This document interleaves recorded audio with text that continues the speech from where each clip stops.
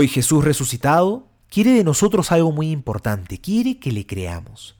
Si no, prestemos atención a todo lo que Jesús hace en el Evangelio de hoy para que le crean.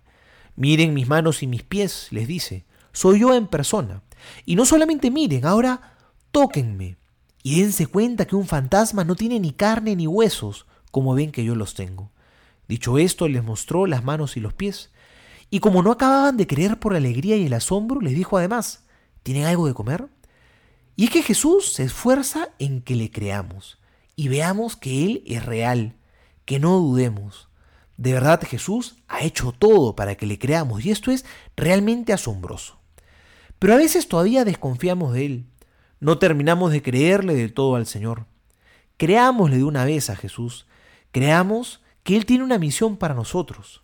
Creamos que en esta vida no hay prueba tan dura que no podamos superar con la ayuda de su gracia. No hay por qué desesperanzarse.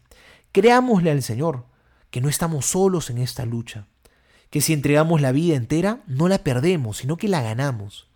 Es por eso que si prestamos atención, Jesús resucitado, cada vez que se aparece a los apóstoles, los saluda con las mismas palabras, les dice, la paz a vosotros.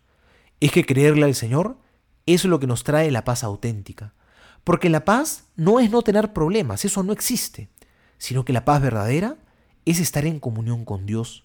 Esa es la paz que nadie nos quita.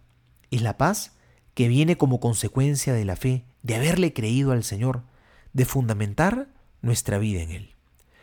Soy el Padre Juan José Paniagua y les doy a todos mi bendición en el nombre del Padre y del Hijo y del Espíritu Santo.